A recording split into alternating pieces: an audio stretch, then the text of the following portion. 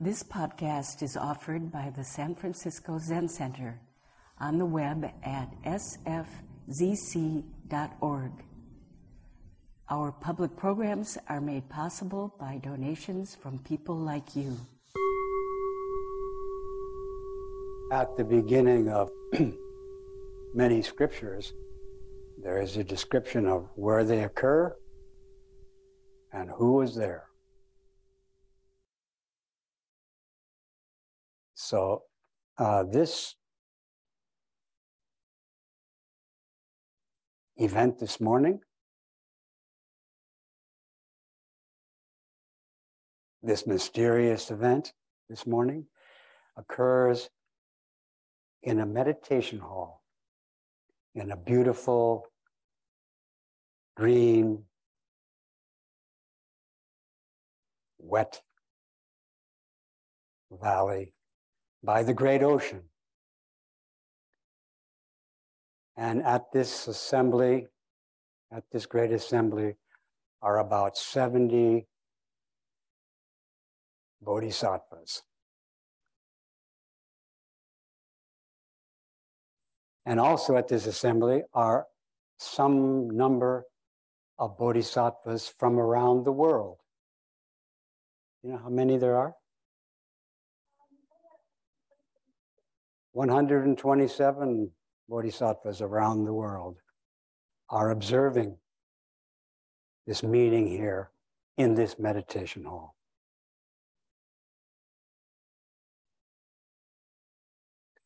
Also in the scriptures, they describe the bodhisattvas, often give their names.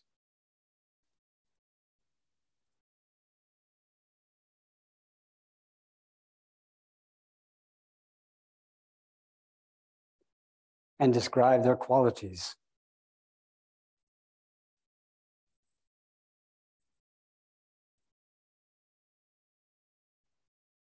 And the qualities of this assembly that are in this room are that the people in this room have made so far in this intensive meditation retreat, people in this room have made a wonderful effort, an inspiring and awe-inspiring effort. One could say you have made the effort to uphold and maintain wholeheartedly silence and stillness. Silence and stillness, I propose, are always present, no matter how noisy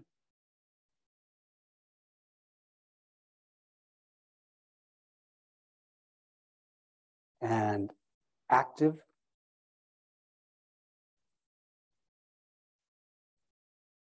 silence and stillness is always present with us and available as a great resource in our busyness. And this group of bodhisattvas has upheld this principle, this omnipresent principle of silence and stillness by the ritual of sitting silent and still. So, in one sense, I don't want to wait till the end of this intensive to praise you and tell you how inspiring your effort has been, and pray that you continue to uphold the principle of silence and stillness, because it is in silence and stillness that everything occurs. All of our busyness occurs in silence and stillness. All of our afflictions occur in silence and stillness. And also, all Buddha activity occurs in silence and stillness.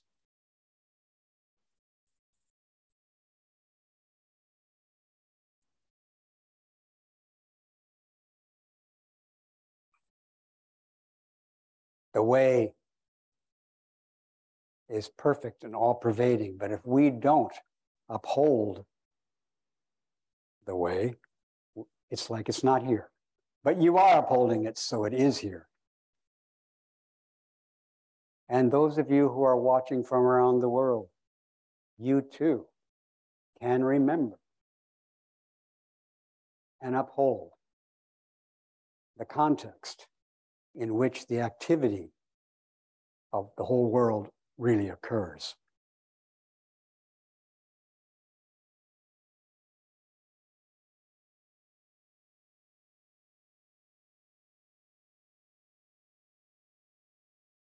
This Pacific coast has been assailed, has been afflicted by great difficulty, suffering in many ways. Death, destruction, fear, confusion. On and on, the afflictions have been roaring from before this retreat started and through this retreat to this point. In this room, these bodhisattvas, you bodhisattvas, have been, each of you in your own way, assailed with difficulty and suffering. Everybody's had their own suffering, and you have taken care of it. You have been present for it. You have been confused by it, but you have stayed with us. You have supported your friends to stay with the afflictions. And they have supported you. You may not know that they are supported by you, but if you ask them, they would say, yes, you have supported me. The person sitting on either side of you, they would say, you have supported me by being here with me when I could barely stay at my seat and face the afflictions that have come up in my body and mind. But you're there, you helped me be here. And you could say, and you've helped me. You have helped each other. You have helped me. And I've helped you. Haven't I? Nobody's nodding yes. It's okay. Even though you don't think I'm supporting you, I am. That's what I come here for. And you may not know that's what you come here for. Some people, some of the bodhisattvas here think they came here to get support and encouragement. And you did. But they didn't necessarily know they came here to support and encourage others. But you did.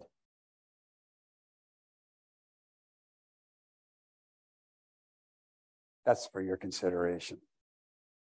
That you are bodhisattvas and you're here to help all beings mature. And everybody that's watching online, you're bodhisattvas too, and you're here to help beings mature to Buddha's wisdom and compassion. That's what we're all here for.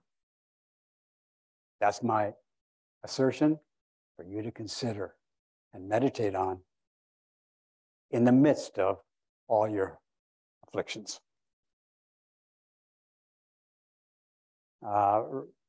Some of the people who are watching from around were maybe here last week when we brought up the fact that we in this Bodhisattva assembly are chanting Dharma together. That's part of our practice. You could say it's all of our practice. We're here when we're sitting in silence, we're chanting Dharma together.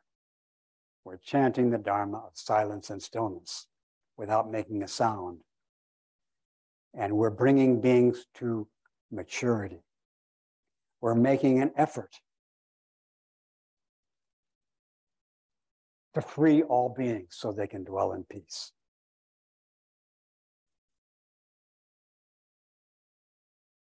And I brought up one of the things we chanted, one of the things we have been chanting every other day is the harmony of difference and equality.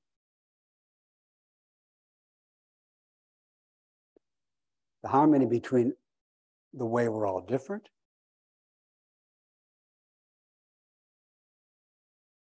the way we all have different suffering, and the way that we have the same suffering. And also the way that we're all doing the same thing. Each of us suffering bodhisattvas is doing the same practice. Each of us is doing the practice of supporting each other and being supported by each other. We're not just doing the practice of supporting, we're doing this practice of being supported. That's a practice. We're allowing, really, others to support us to practice. We're all doing that. We have the same practice. And that same practice is in harmony with a different practice. You practice this way, you practice that way, you practice that way. Each of us, bodhisattvas, has a different practice.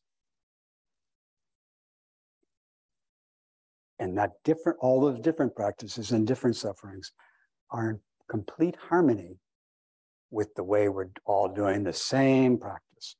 I brought that up last week, right? Do you remember that? Now, this week I'd like to bring up, oh, by the way, and I also said, not it said, I quoted, I chanted that this harmony of difference and equality is followed, that's the title, and it's followed by the mind of the great sage of India. Remember? The mind of the great sage of India is the harmony of sameness and difference. That's what it is. It's the harmony of that. Buddha's mind is the harmony, this harmony. And then the next line is intimately transmitted. This harmony, which is Buddha's mind, is intimately transmitted, and this harmony, which is Buddha's mind, is intimate transmission. That's what Buddha's mind is. That's what the harmony is. It's the intimate transmission between all the differences and all the same and the one sameness. That communion, that transmission from sameness to difference and difference to sameness, that's Buddha's mind. And since last week, we've been bringing up this intimate transmission over and over, right? Did you notice? Over and over, somebody's been bringing that up. And we've been chanting it again and again. Intimate transmission, intimate communication, intimate communion. That's Buddha's mind. And you all have held the container to contemplate Buddha's mind. Thank you so much. Your sitting there has helped you and all beings be here and look at the intimate transmission of the Buddha mind. You may not have noticed it, but it's been in front of you the whole time, and you've been here to witness it. I'm laughing because I'm thinking of a TV show.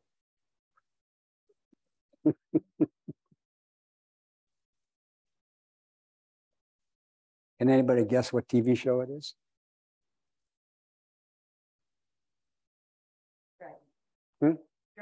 Dragnet. Yeah, that's a very good guess. Very good guess. Especially the part in Dragnet where Jack Webb says, "Just the facts, ma'am."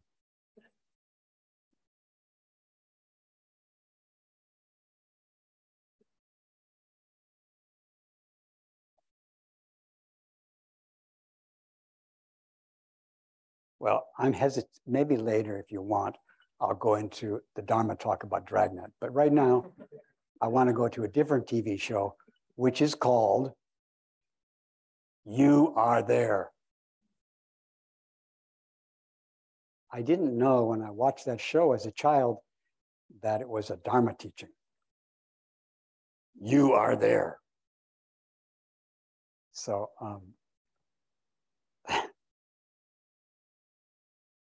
when we talk about the intimate transmission of the ancestors, the intimate transmission of the Buddha mind, we sometimes say after that everything that was there, everything that happened when the Buddha mind was transmitted, for example, on Vulture Peak, it's exactly the same as it is today, except you are there. So various historical events are enacted on this show, and they say everything was just as it was, except you're there. This is like before Buddhas were Buddhas, they were just like you. And when they became Buddhas, it was just like you. When you become Buddha.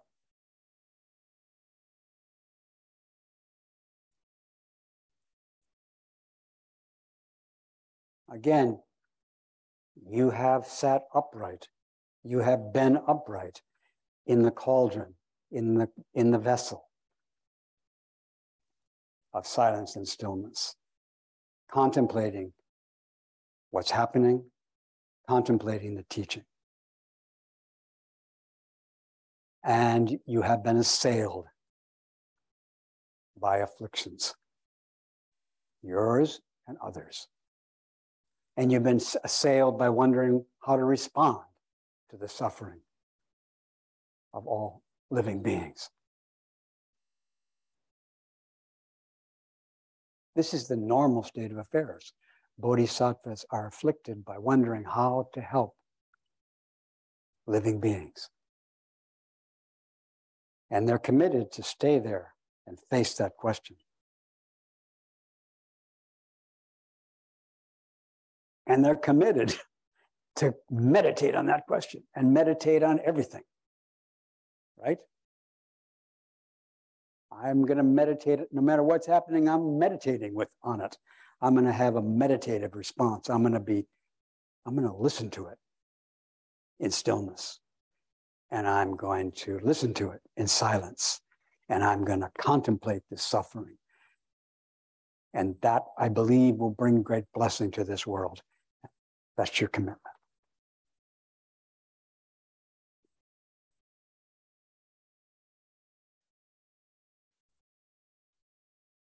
Now I would like to, I'm overjoyed to apply this teaching of the Buddha mind as intimate communion. I'd like to apply this to some of our Bodhisattva vows. At the end of this talk, and oftentimes at the end of our Dharma talks, in this tradition, in this temple, we recite 4 great vows, 4 great vows, 4 great Bodhisattva vows. Beings are numberless. I vow to save them. Afflictions. We say delusions, but the term we translate as delusion at Zen Center, if you look in a dictionary, almost no dictionaries will translate it as delusion. They translate it almost always as afflictions or sufferings. Now, the afflictions include delusion. Delusion is one big affliction, and it has considerable subdivisions of the delusions. Infinite delusions are definitely affliction, but along with delusion and confusion come hate and greed, etc. The afflictions are inexhaustible, right? The vow is delusions are inexhaustible. Afflictions are inexhaustible. Greeds are inexhaustible. So I'm not pushing, but Maybe we'll change the translation someday to afflictions are inexhaustible. And the people in this assembly have not just been afflicted by delusion. They've had other kinds of afflictions, fear, etc. Many kinds of affliction, shame, torturous, so many kinds of affliction are circulating in the bodies and minds here and all over the world.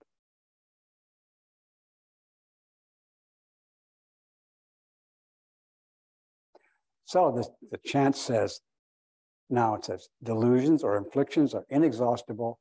I vow to end them. So I've been having a problem with this I vow to end them thing. And that's what I'd like to bring into focus, this term, I vow to end them. Part of the reason I have a problem with it is that I can read Chinese a little bit. And that what's being translated as end them is a Chinese character, which means to cut. So a more literal translation would be, afflictions are inexhaustible. I vow to cut them.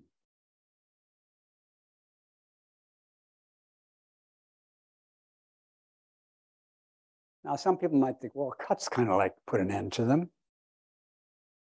And that's what I'd like to look at today. The meaning of cut. I think most in the vast ocean of Mahayana practitioners, probably most of them think that that vow means to cut them off or to chop them up into little pieces and throw them in the compost.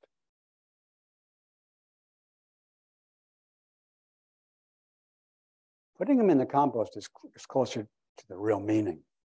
We should compost these things, but not try to get rid of them, but make them blossom into delicious fruits and vegetables.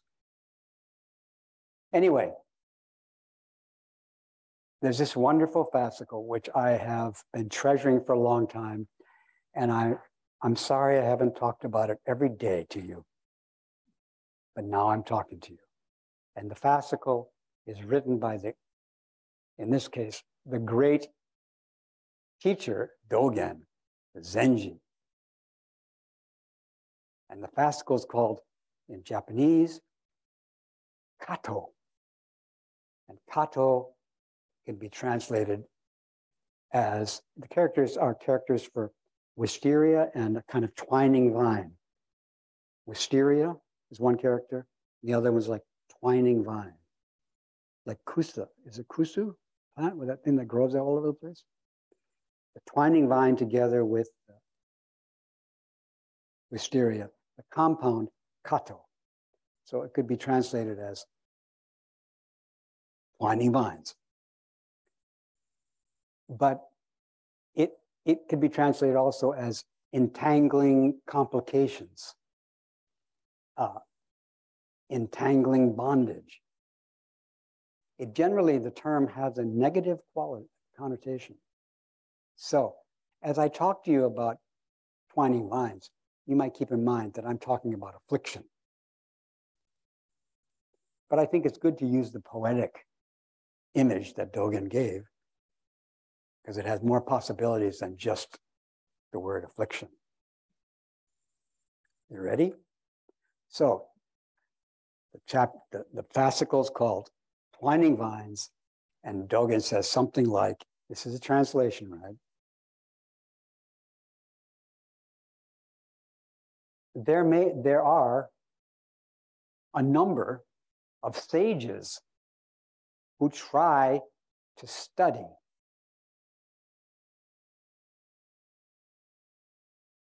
by cutting the root of twining vines.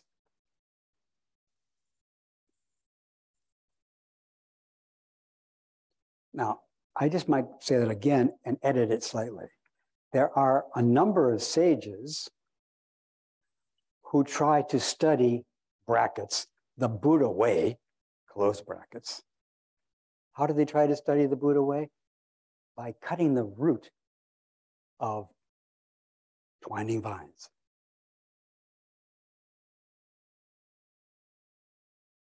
A lot of bodhisattvas have been trying to practice the bodhisattva way by cutting the root twining vines.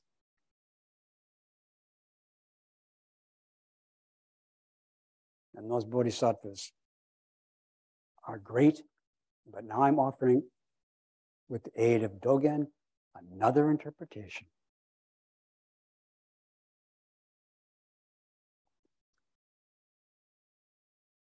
They're trying to study the Buddha way, and this is how they're trying. And then he says, they do not regard twining vines, twined with twining vines, as cutting. They don't see twining vines entangled with twining vines as cutting. They don't see it that way. They don't see that twining vines are transmitted by twining vines. And those who understand that the transmission of Dharma is twining vines are rare. That's quite a statement, huh?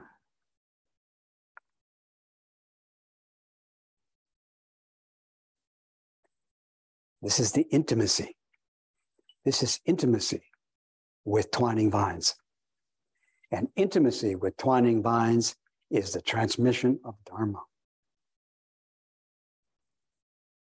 I think you know from previous talks that I wouldn't say that trying to get rid of twining vines is intimacy with them. Intimacy with them is intimacy with them. It's twining vines tangled with twining vines, because twining vines are entangled with twining vines. And intimacy is to be completely with that. And being completely with that is not me and entwining vines. It's not me and entwining vines. It's just twining vines. And that is the transmission of Dharma.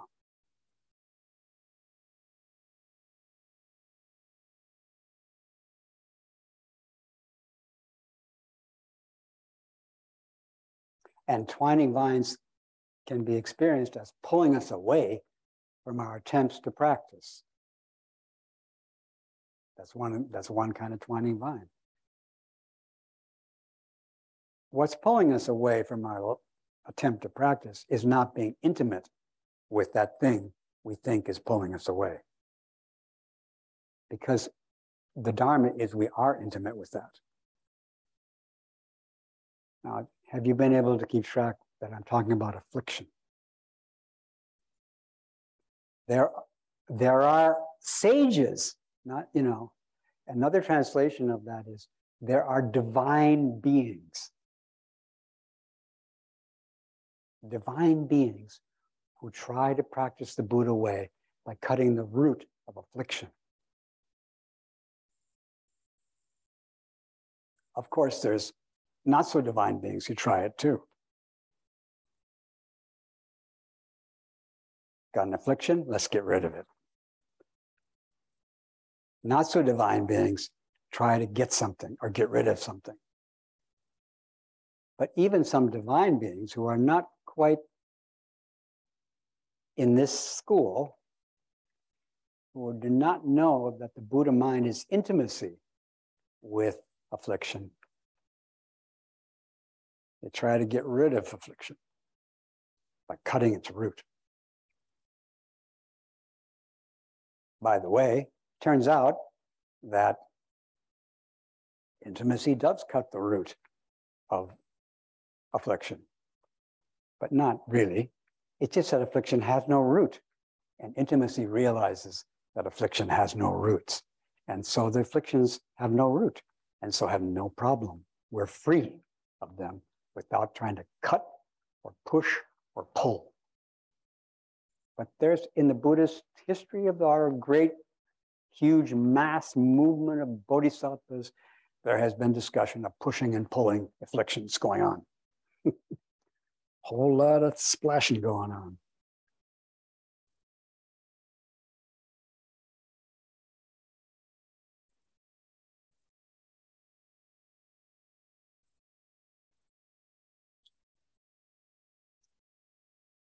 Very few have realized that the transmission of Dharma is affliction itself. We've got the affliction. It's not an option, really. And intimacy really isn't an option. But what is an option is whether we contemplate the intimacy. Contemplate that there's no duality between us and our afflictions.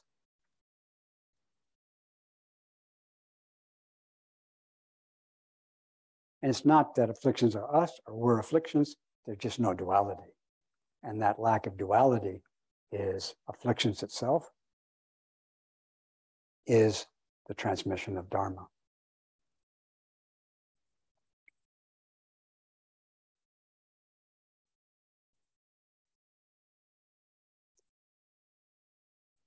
Those who realize that the transmission of Dharma is affliction itself are rare. But it's possible that all of us could realize this by being intimate.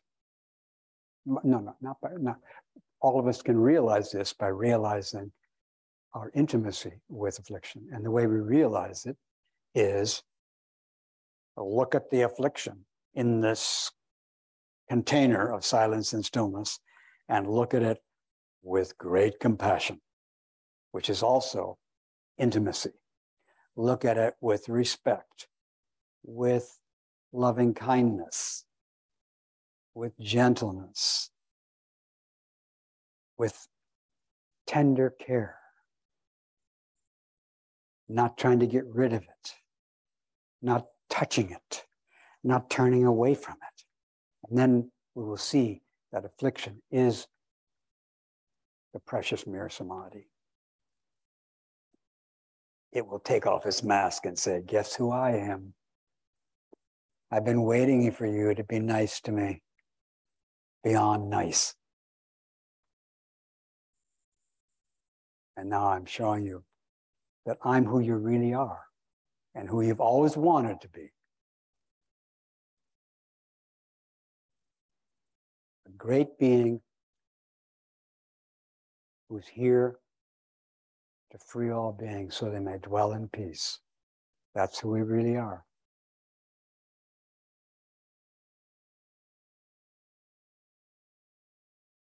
And because of that, we get assailed. We get assailed, don't we? Yes. Some people get assailed by their inner mental torment and their body pains. Some people get assailed by other people's suffering. Some people get assailed by both. And this assailing is inexhaustible. I vow to be intimate with it is the same as I vow to cut through. I vow to cut through is I vow to realize that these afflictions, I vow to realize the transmission of Dharma with these afflictions, with all afflictions and all afflicted beings. I vow to realize the transmission of the Dharma by being intimate with them. And I didn't see the look on all your faces, but I just saw finally a few people wincing or frowning. So maybe I've caused enough trouble this morning. Anyway, I confess to you that I'm very happy, and what I'm happy about is my current understanding of affliction and my current understanding of what that vow is. I feel really good about what I've said to you, and if you have a problem with it, I'd like to hear about it. And if you don't have a problem, I'd like to hear about that too. And I see the vanguard of the kitchen departing to maintain, don't forget, silence and stillness while you busily make us lunch. And I'm not trying to extract a promise from you. Thank you for listening to this podcast offered by the San Francisco Zen Center. Our programs are made possible by the donations we receive.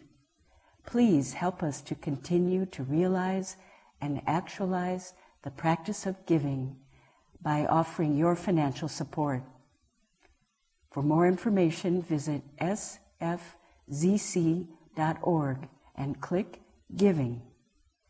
May we fully enjoy the Dharma.